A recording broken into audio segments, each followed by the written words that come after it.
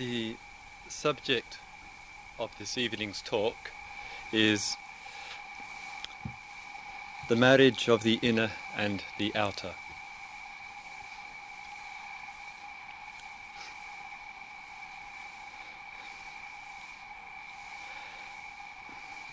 One might say that there are three,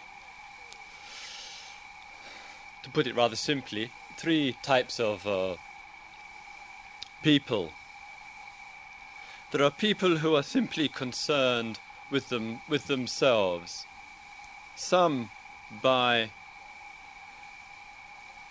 the living with a priority of power, profit, privilege, and some who are just preoccupied with themselves because they are living as underprivileged, dispossessed, exploited people and have little choice. And then there are people who are concerned with the inner and all that is implied in being concerned with the inner, generally expressing itself in terms, of course, in religion. Religion is quite often the certain preoccupation of saving the soul, or another form of language. The preoccupation with the looking at the inner, of course, in our contemporary Western world, expressing itself through therapy, through analysis, through psychology, and the preoccupation of the inner too through the field of meditation and harmony of body and mind, and the various forms and expressions and contributions, very noticeably one might say, from the East, which encourage us to live in an integrated way, physically and psychologically, spiritually, meaning. And then there's a third group of people, the group of people who are concerned with the outer, concerned with the realities of the outer situation and what's going on in the world, in one's immediate environment of people and creatures and nature, and at a larger level too, nationally, possibly a global level. And we see, when we're looking in these three groups of people, that the first group doesn't seem to be concerned with meaningful change, but rather the preoccupation of mind is having more. And some, I think it's very important, some by necessity, by the acute, dire circumstances in which people, millions of people, both in the third world and the Western world, are forced to live under. And this is a shameless situation in a world of so much abundance. And of course the people too who have much, and in having much can never be satisfied, the mind constantly living with wanting more, wanting more. And one of the more, as it were, what one might say, the more pathetic expressions of this is in the various stock exchanges around the world, with these fumbling old people still on the stock exchange, still trying to accumulate through wheeling and dealing even more money than they've already got already. All of this is that first category of people. And in this talk this evening I would like to speak just a little bit about the other two groups of people who are concerned with change, meaningful change, both at the inner level and at the outer.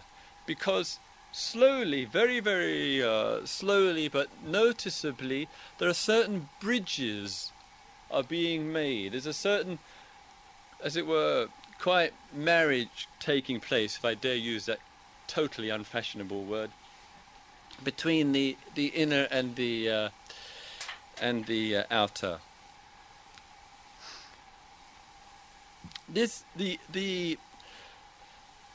In looking and working with the inner, in a way,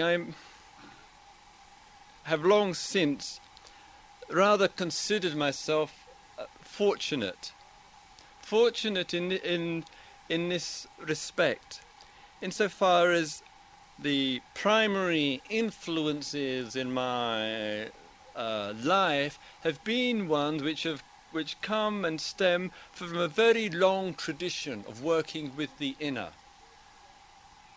And this long tradition, dating back thousands of years, said to have its origin in the East, and most noticeably India, and particularly the foothills of the Himalayas and those areas around there.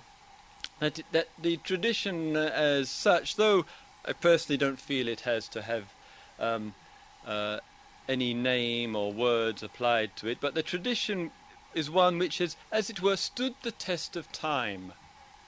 It's been one which has become seasoned from one generation of human beings to the next, and has had some degree of influence in various parts of the world, particularly until this century, of course, and noticeably in Asia. And it's not unusual, is it, for these things, that as something begins to fade and deteriorate in one place, it begins to take a renewal, or take a birth, let us say, somewhere else. And this is rather apparent to those of us who go to the East regularly and who witness what is taking place there. Basically, it's the decline, I would say, in a general way, of the religion. There's a disintegration taking place there. And as one of the teachers in the East, in Thailand, one of the Buddhist masters there has observed, in the East, it's teaching the Dharma, speaking about reality, tends to be like trying to water an old tree which is rather dying, and the leaves and the branches are falling off, and if one is trying to keep something alive there, as the East more and more adopts and imitates our way of living, industrial progress, never mind the cost. And coming to the West, and certainly something which, if I may say, I experienced myself, is such where there's a freshness, a newness, there's a vitality of interest and practice, and inquiry and spiritual investigation, and looking into oneself and life. And so there is this long tradition which has been maintained, with some variations on the form, and one has, in a way, as a communicator, the support of the thousands of years of support. In contrast to that, working with the inner, there's a whole variety of contemporary therapies which are available, some of which will last the course of time, and some will fade. And so sometimes people come and they say, I've just heard about this workshop, or whatever it might be, or this meditation, or this form of inquiry, or this new therapy, or whatever it may be. And several of you have mentioned one which has become somewhat used and has been applied and experienced by a number of people, the one of rebirthing. And of course there are many, and many of them, of course, the spawning ground for many of these ways of working inwardly has been California. And then they fly out of California with the new one for us. And some of them prove to be, I would say, extremely helpful and insightful, and the seeds have been planted elsewhere. And the question, of course, is with a number of the contemporary approaches is, will it stand the test of time? And sometimes what can very easily take place is something becomes very, very popular. Everybody says, you must do it, you must do it, you must do it. And a person goes to experience that, whatever it may be, finds it perhaps useful, but it fades away. And it seems that more and more what is taking place, and what I am hearing more and more, and particularly in the States, is that the inquiry and the direction of it, as far as the inner goes, is that people want to have the resources and the tools to be able to work on themselves.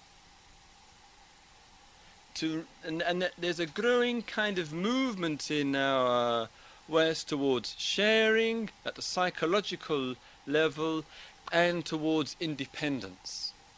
And that the rather unusual combination of these two means that one wishes basically to feel less dependent upon the guru, who love their privilege, believe me, who love the power of authority, and who maintain it through a whole variety of means because that's a nice place to be in. It's always nice to be in life in the position of, I know, and poor children, you don't know. And this kind of relationship and all the various factors of it seems to me somewhat out of sync, out of tune with a progressive relationship to life which is taking place, whereby we begin to see each other a little bit more as human beings, a little bit more on the level of equality, rather than buying into this old formula of someone who is up there, usually male, given the way things are, and others who are in a submissive condition. And all of that has to be questioned, and it's a joy for me to see that more and more people are beginning to question that old mode of relationship. Even though one has to recognize that so often that need for the father figure, whether it's the psychologist or the guru or whatever, is born out of insecurity, is the usual substitute father or whatever. Still, inquiry and change and looking at the inner is looking at, how am I in relationship to him, to her, to others?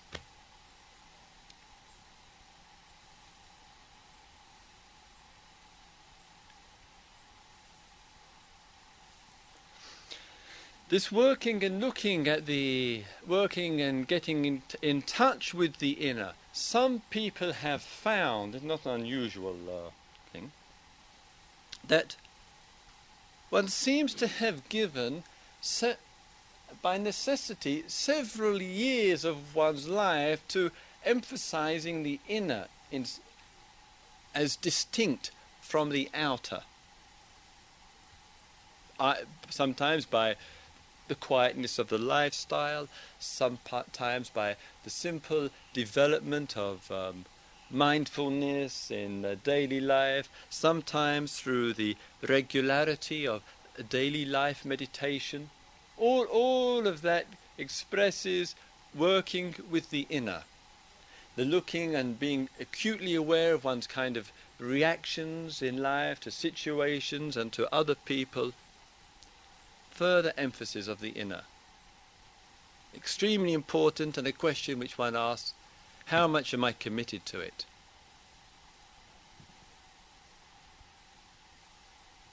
How much is this a real priority in my life?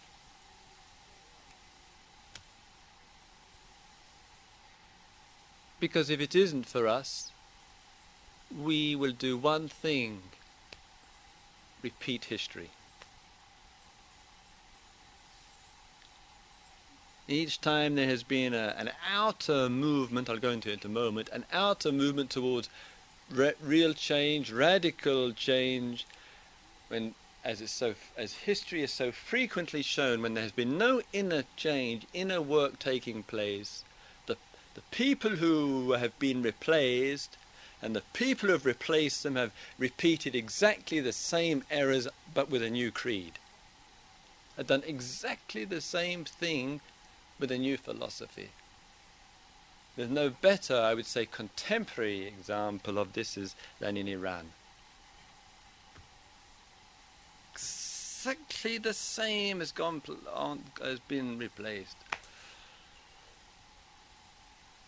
So, and the working, it seems to me that this working with the inner takes on a global importance. It's more than just you and me. It's more than just a handful of people. It's more that it's a necessity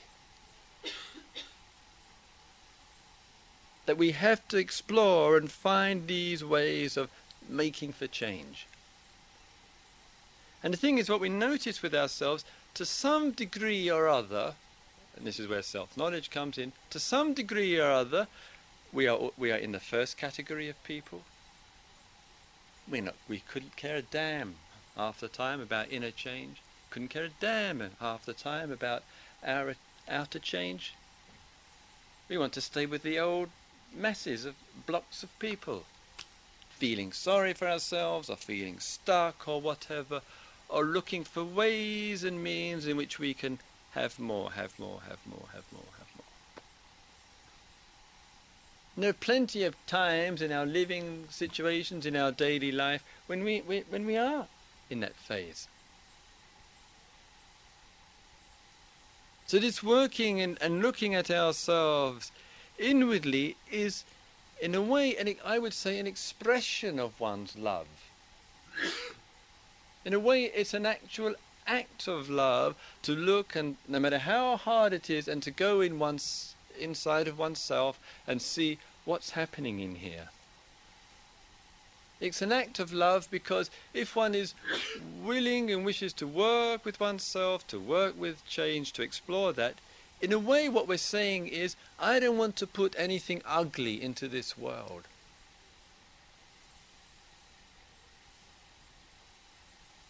I don't want to make this world increase the degree of unhappiness in this world, either in my own life or in the life of other people.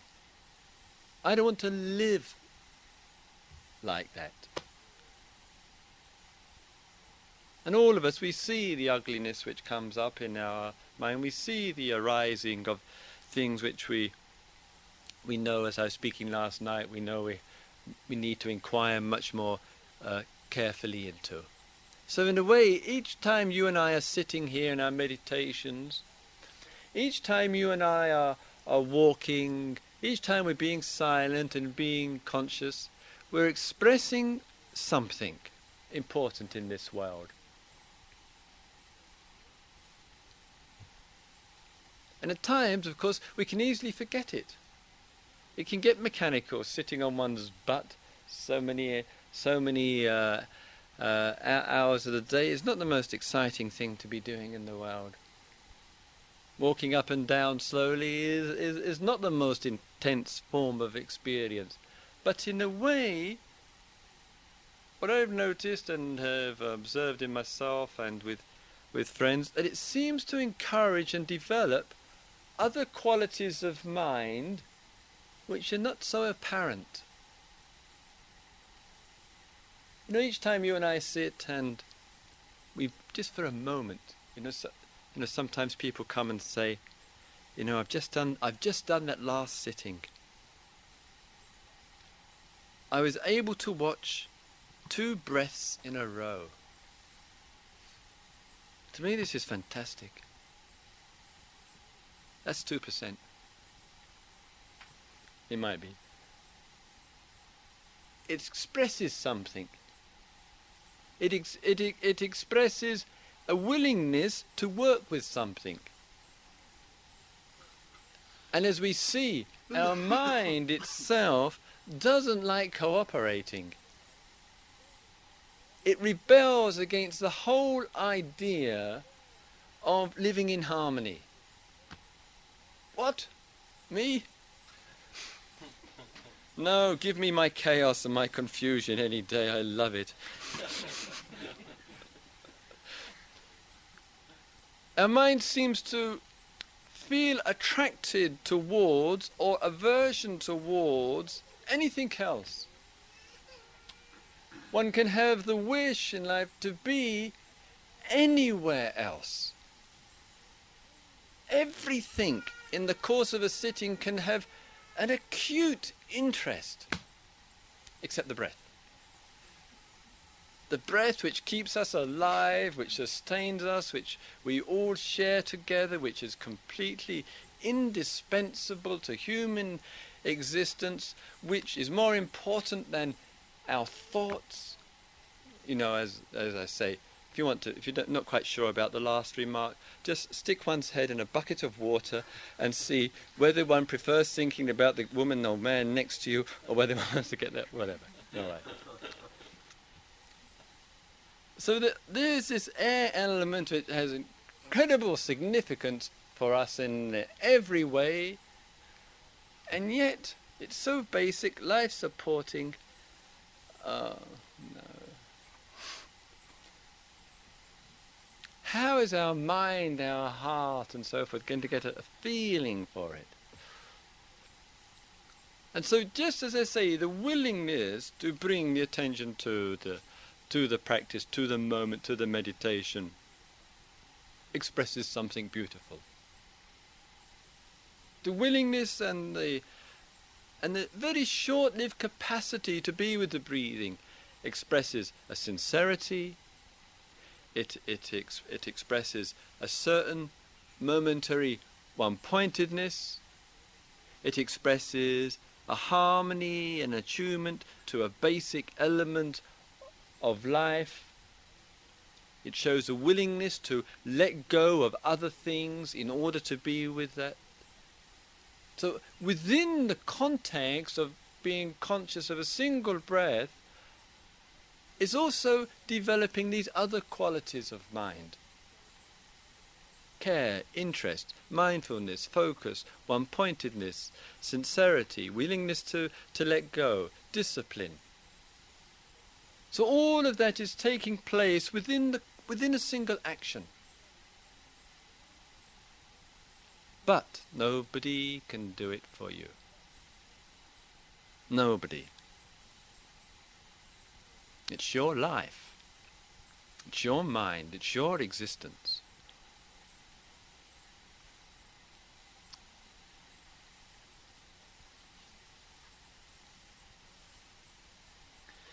This working with the inner and the exploration of the inner. One of the characteristics which I have noticed, and I was rather reminded of this the other day, is that some people, and many friends remark and testify to this, have noticed that in spite of the frequency of number of retreats that one comes to, the possible meditation regularly, and the one-day personal retreats or longer, or morning and evening sittings at home or whatever, some people say, in spite of all this that I've done, I'm hopeless. I once got it up to 5 breaths in a row.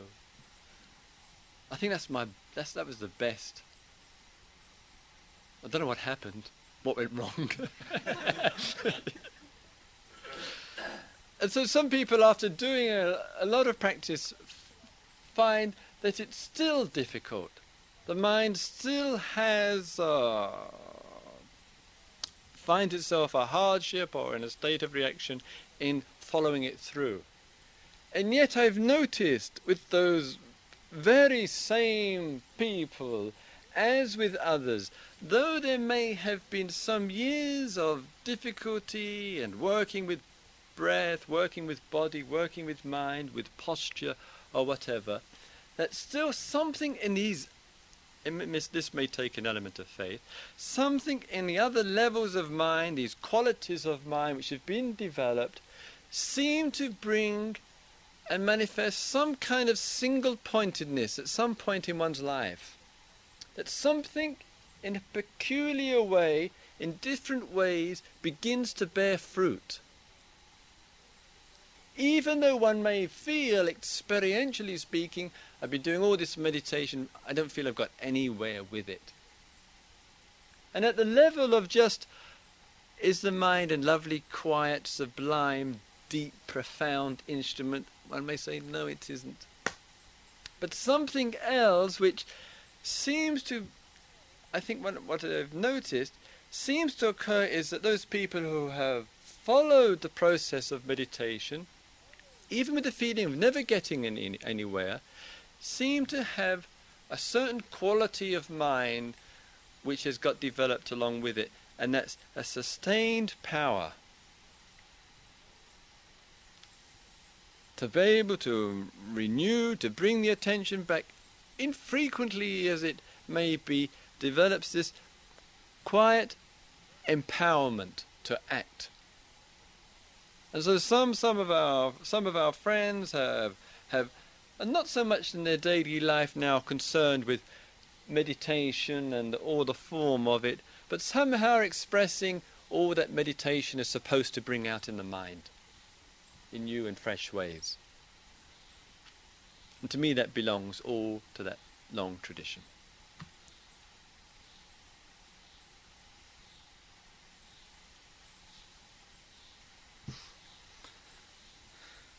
The other elements and aspects of this working with the inner and the marriage towards the outer. One of the things which I have noticed in my travels and trying as much as possible to keep in touch with the scene, and in a way it's kind of I would regard as a very privileged position to be in, insofar that going from England, I say going from England, not living in England, going from England to other places, to Europe and to Bodh Gaya, to India, to give a couple of retreats there, and here to Australia, and a couple of times to the States and things like that. I suppose one of the values of it, personal values of it, though I'm no lover of travel, but the personal values of it is that it helps to give one a connection, a close connection with what's happening. And one of the things which I have noticed just over recent years, and I think here very, very noticeably in since the beginning of the last retreat and into this retreat, is that there was, in the time when I first came here in 76 or whenever it was, naturally enough, a certain kind of insularity, a certain preoccupation, and by necessity getting things together, often at the material and personal level.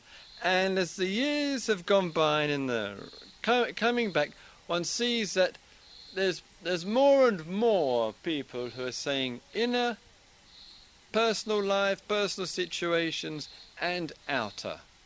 And it seems that there is, for a growing number of people, only judging, of course, by the situation here, a kind of dropping off of the feelings of insularity and more this exploration of the inner and the outer. Now that exploration is quite a distinct difference between the late 60s, the early 70s and the anti-Vietnam War period, where the inner was virtually an unknown theme in life. Inner what? Oh yeah, you mean I'm hungry. So in that respect, over a decade, there's coming about a kind of change in which consideration, small percentage of people as it may be, say yes, the inner is important because one doesn't want to reproduce an ugly world.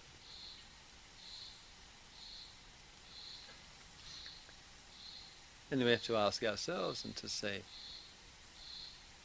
where am I standing right now in all of this? And what we go on is not how we would like to be, but actually. And it's not that you have to answer to me or I have to answer to somebody else. It's not a classroom. It's a place of inquiry. It's a place for adults to meet together, to inquire, to give oneself a freedom. Where do I stand in this world? Where do I stand in terms of that first group of people, that other group of people working with the inner, with those people who are working on the outer?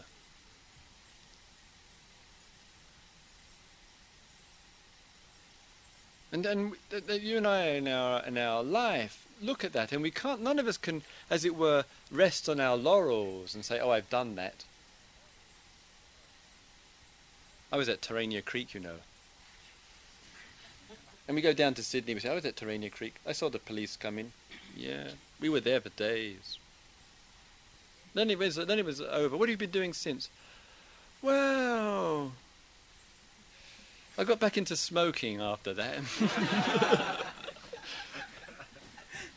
And one has a feeling that one has done one's bit for humankind, and one is going to tell as many people who want to hear, and that's it. And it's very easy to rest on one's laurels. It's very easy to say, well, in the future, when whoever comes back, I'll go and do another meditation retreat or whatever, or go and do this or whatever. And inquiry is life, and life is today, it's this week, this day, this month, this time.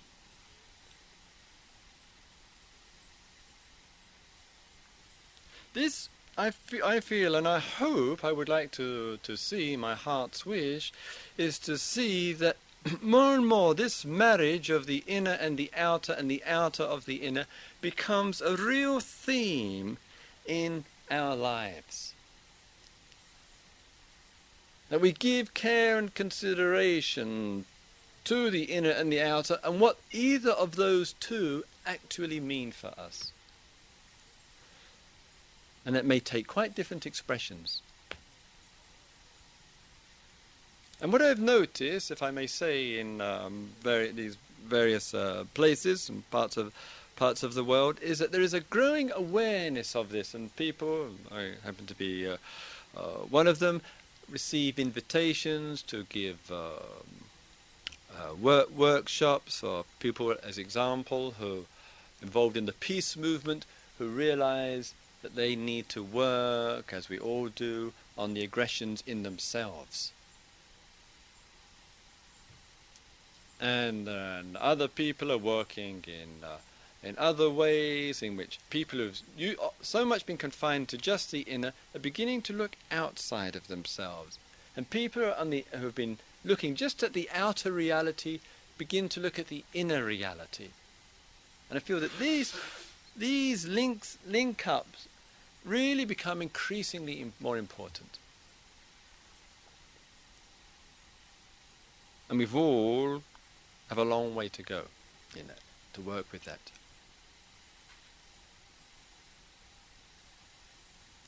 And what I find and what I feel and sense, both from the scene here and the scene in other parts of the world of this working with the inner than the outer, that the only chance that this world has got is with us. That's the amazing thing.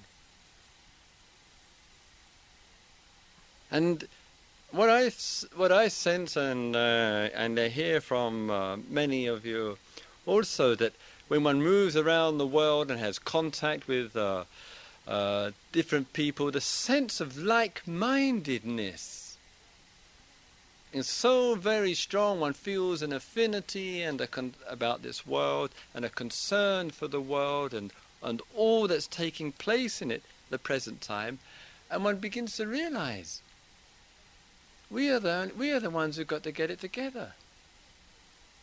If we aren't protesting in some way or other, inwardly or outwardly, I don't mean just political, but through our being or whatever expression it takes, if we aren't doing it, no one is going to do it. So it's a peculiar phenomena where look at us, we end up with this responsibility. I'm serious.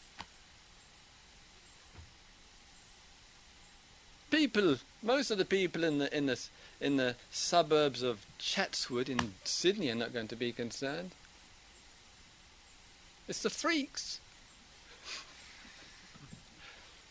It's the people who've been on the road. It's the people who have dropped out. It's the people who receive their $67 a week. It's the people whose homes are invariably incredibly untidy. It's the it's the people who seem to be wearing the same clothes since I was here last time. It's the people who wouldn't dream of buying a new car. It's the people who wouldn't dream of going to a barber. These are the people.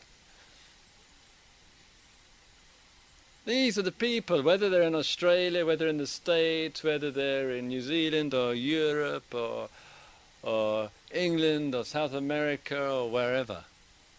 These are the people who are saying something has to be done and to put the care and energy into it. So we get the job. It's an amazing situation. Considering what we're like, it's an incredible situation.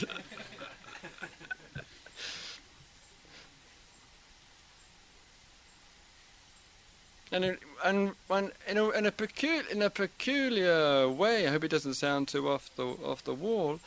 It has rather a bizarre similarity to that event a couple of thousand years ago. There's this bloke working in this village, a carpenter.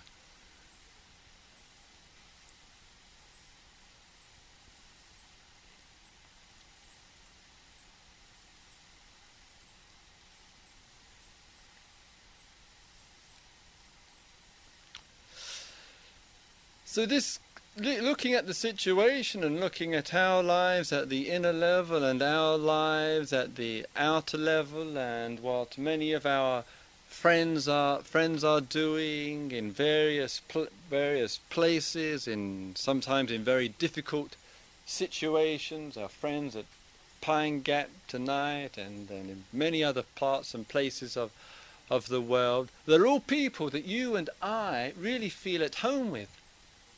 Really feel wherever we go, we feel connected with, because they share something with us and we are sharing something with them. And there may be little differences in our beliefs and our backgrounds and our philosophies and so forth, but something holds together. In a way that's very beautiful, isn't it? And suddenly when one hears, or one may have heard from somebody else, that we are the custodians of the earth, whoever we are, suddenly it begins to have real meaning. Suddenly say, wow, there's some responsibility here.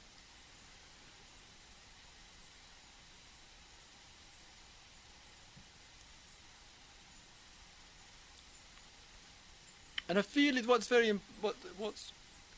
important in this, that we really have to give real support and express an awareness and a care and a love and affection for each other. And here we do it in our silence and in our meditations, in our commitment to the whole day. That's very important. And it's all too easy if one is involved in an outer action just to do some outer action, as I mentioned, and then forget it. And perhaps there's no better immediate example that comes to my mind is Janosch, is John C. down the road, spending hours and hours every day there, sitting in his bus, running the Rainforest Information Centre. And in talking with him a couple of days ago, he spent something like $5,000 on postage in the last year or two in spreading out information to various groups about the crisis that's arisen because of the destruction of the rainforest. And it's very easy, it just becomes a one-man band, a one-woman band. And whatever way we're exploring, whatever we find ourselves channeling our energies into, whether it's the inner or the outer or both, we all need support. And it's very easy to leave it to somebody else. It's very easy to leave it, in this case, in terms of the financial support, to his father to support him, to Greta to support him, and one or two others. And this kind of area of giving each other support is a real strengthening bond between us. And that we have to explore too. Because we can't leave it to anybody else. It's not possible anymore.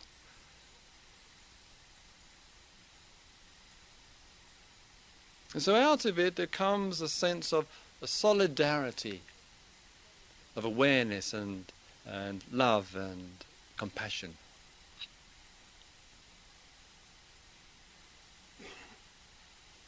Let us in our days here together, these few days that we have here together,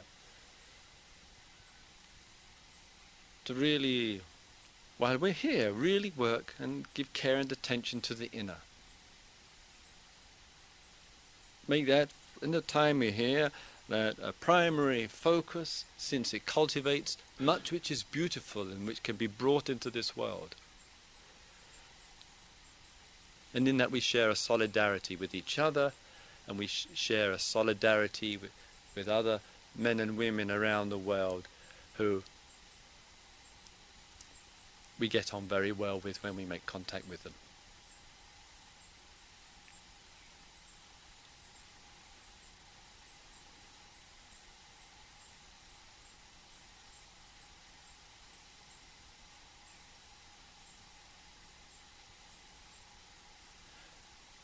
May all beings live with inner awareness.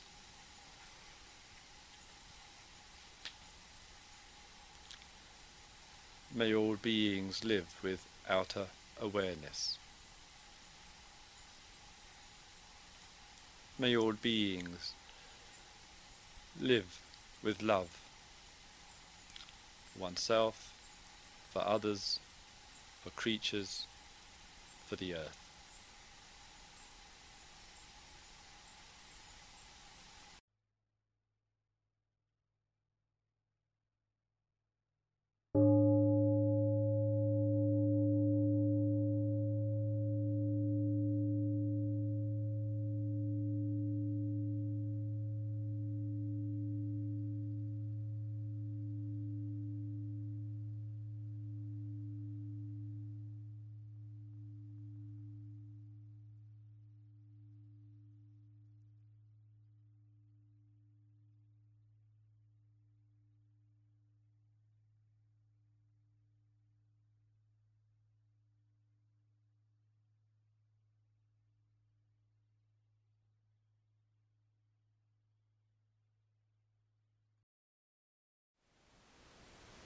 Thank you for listening.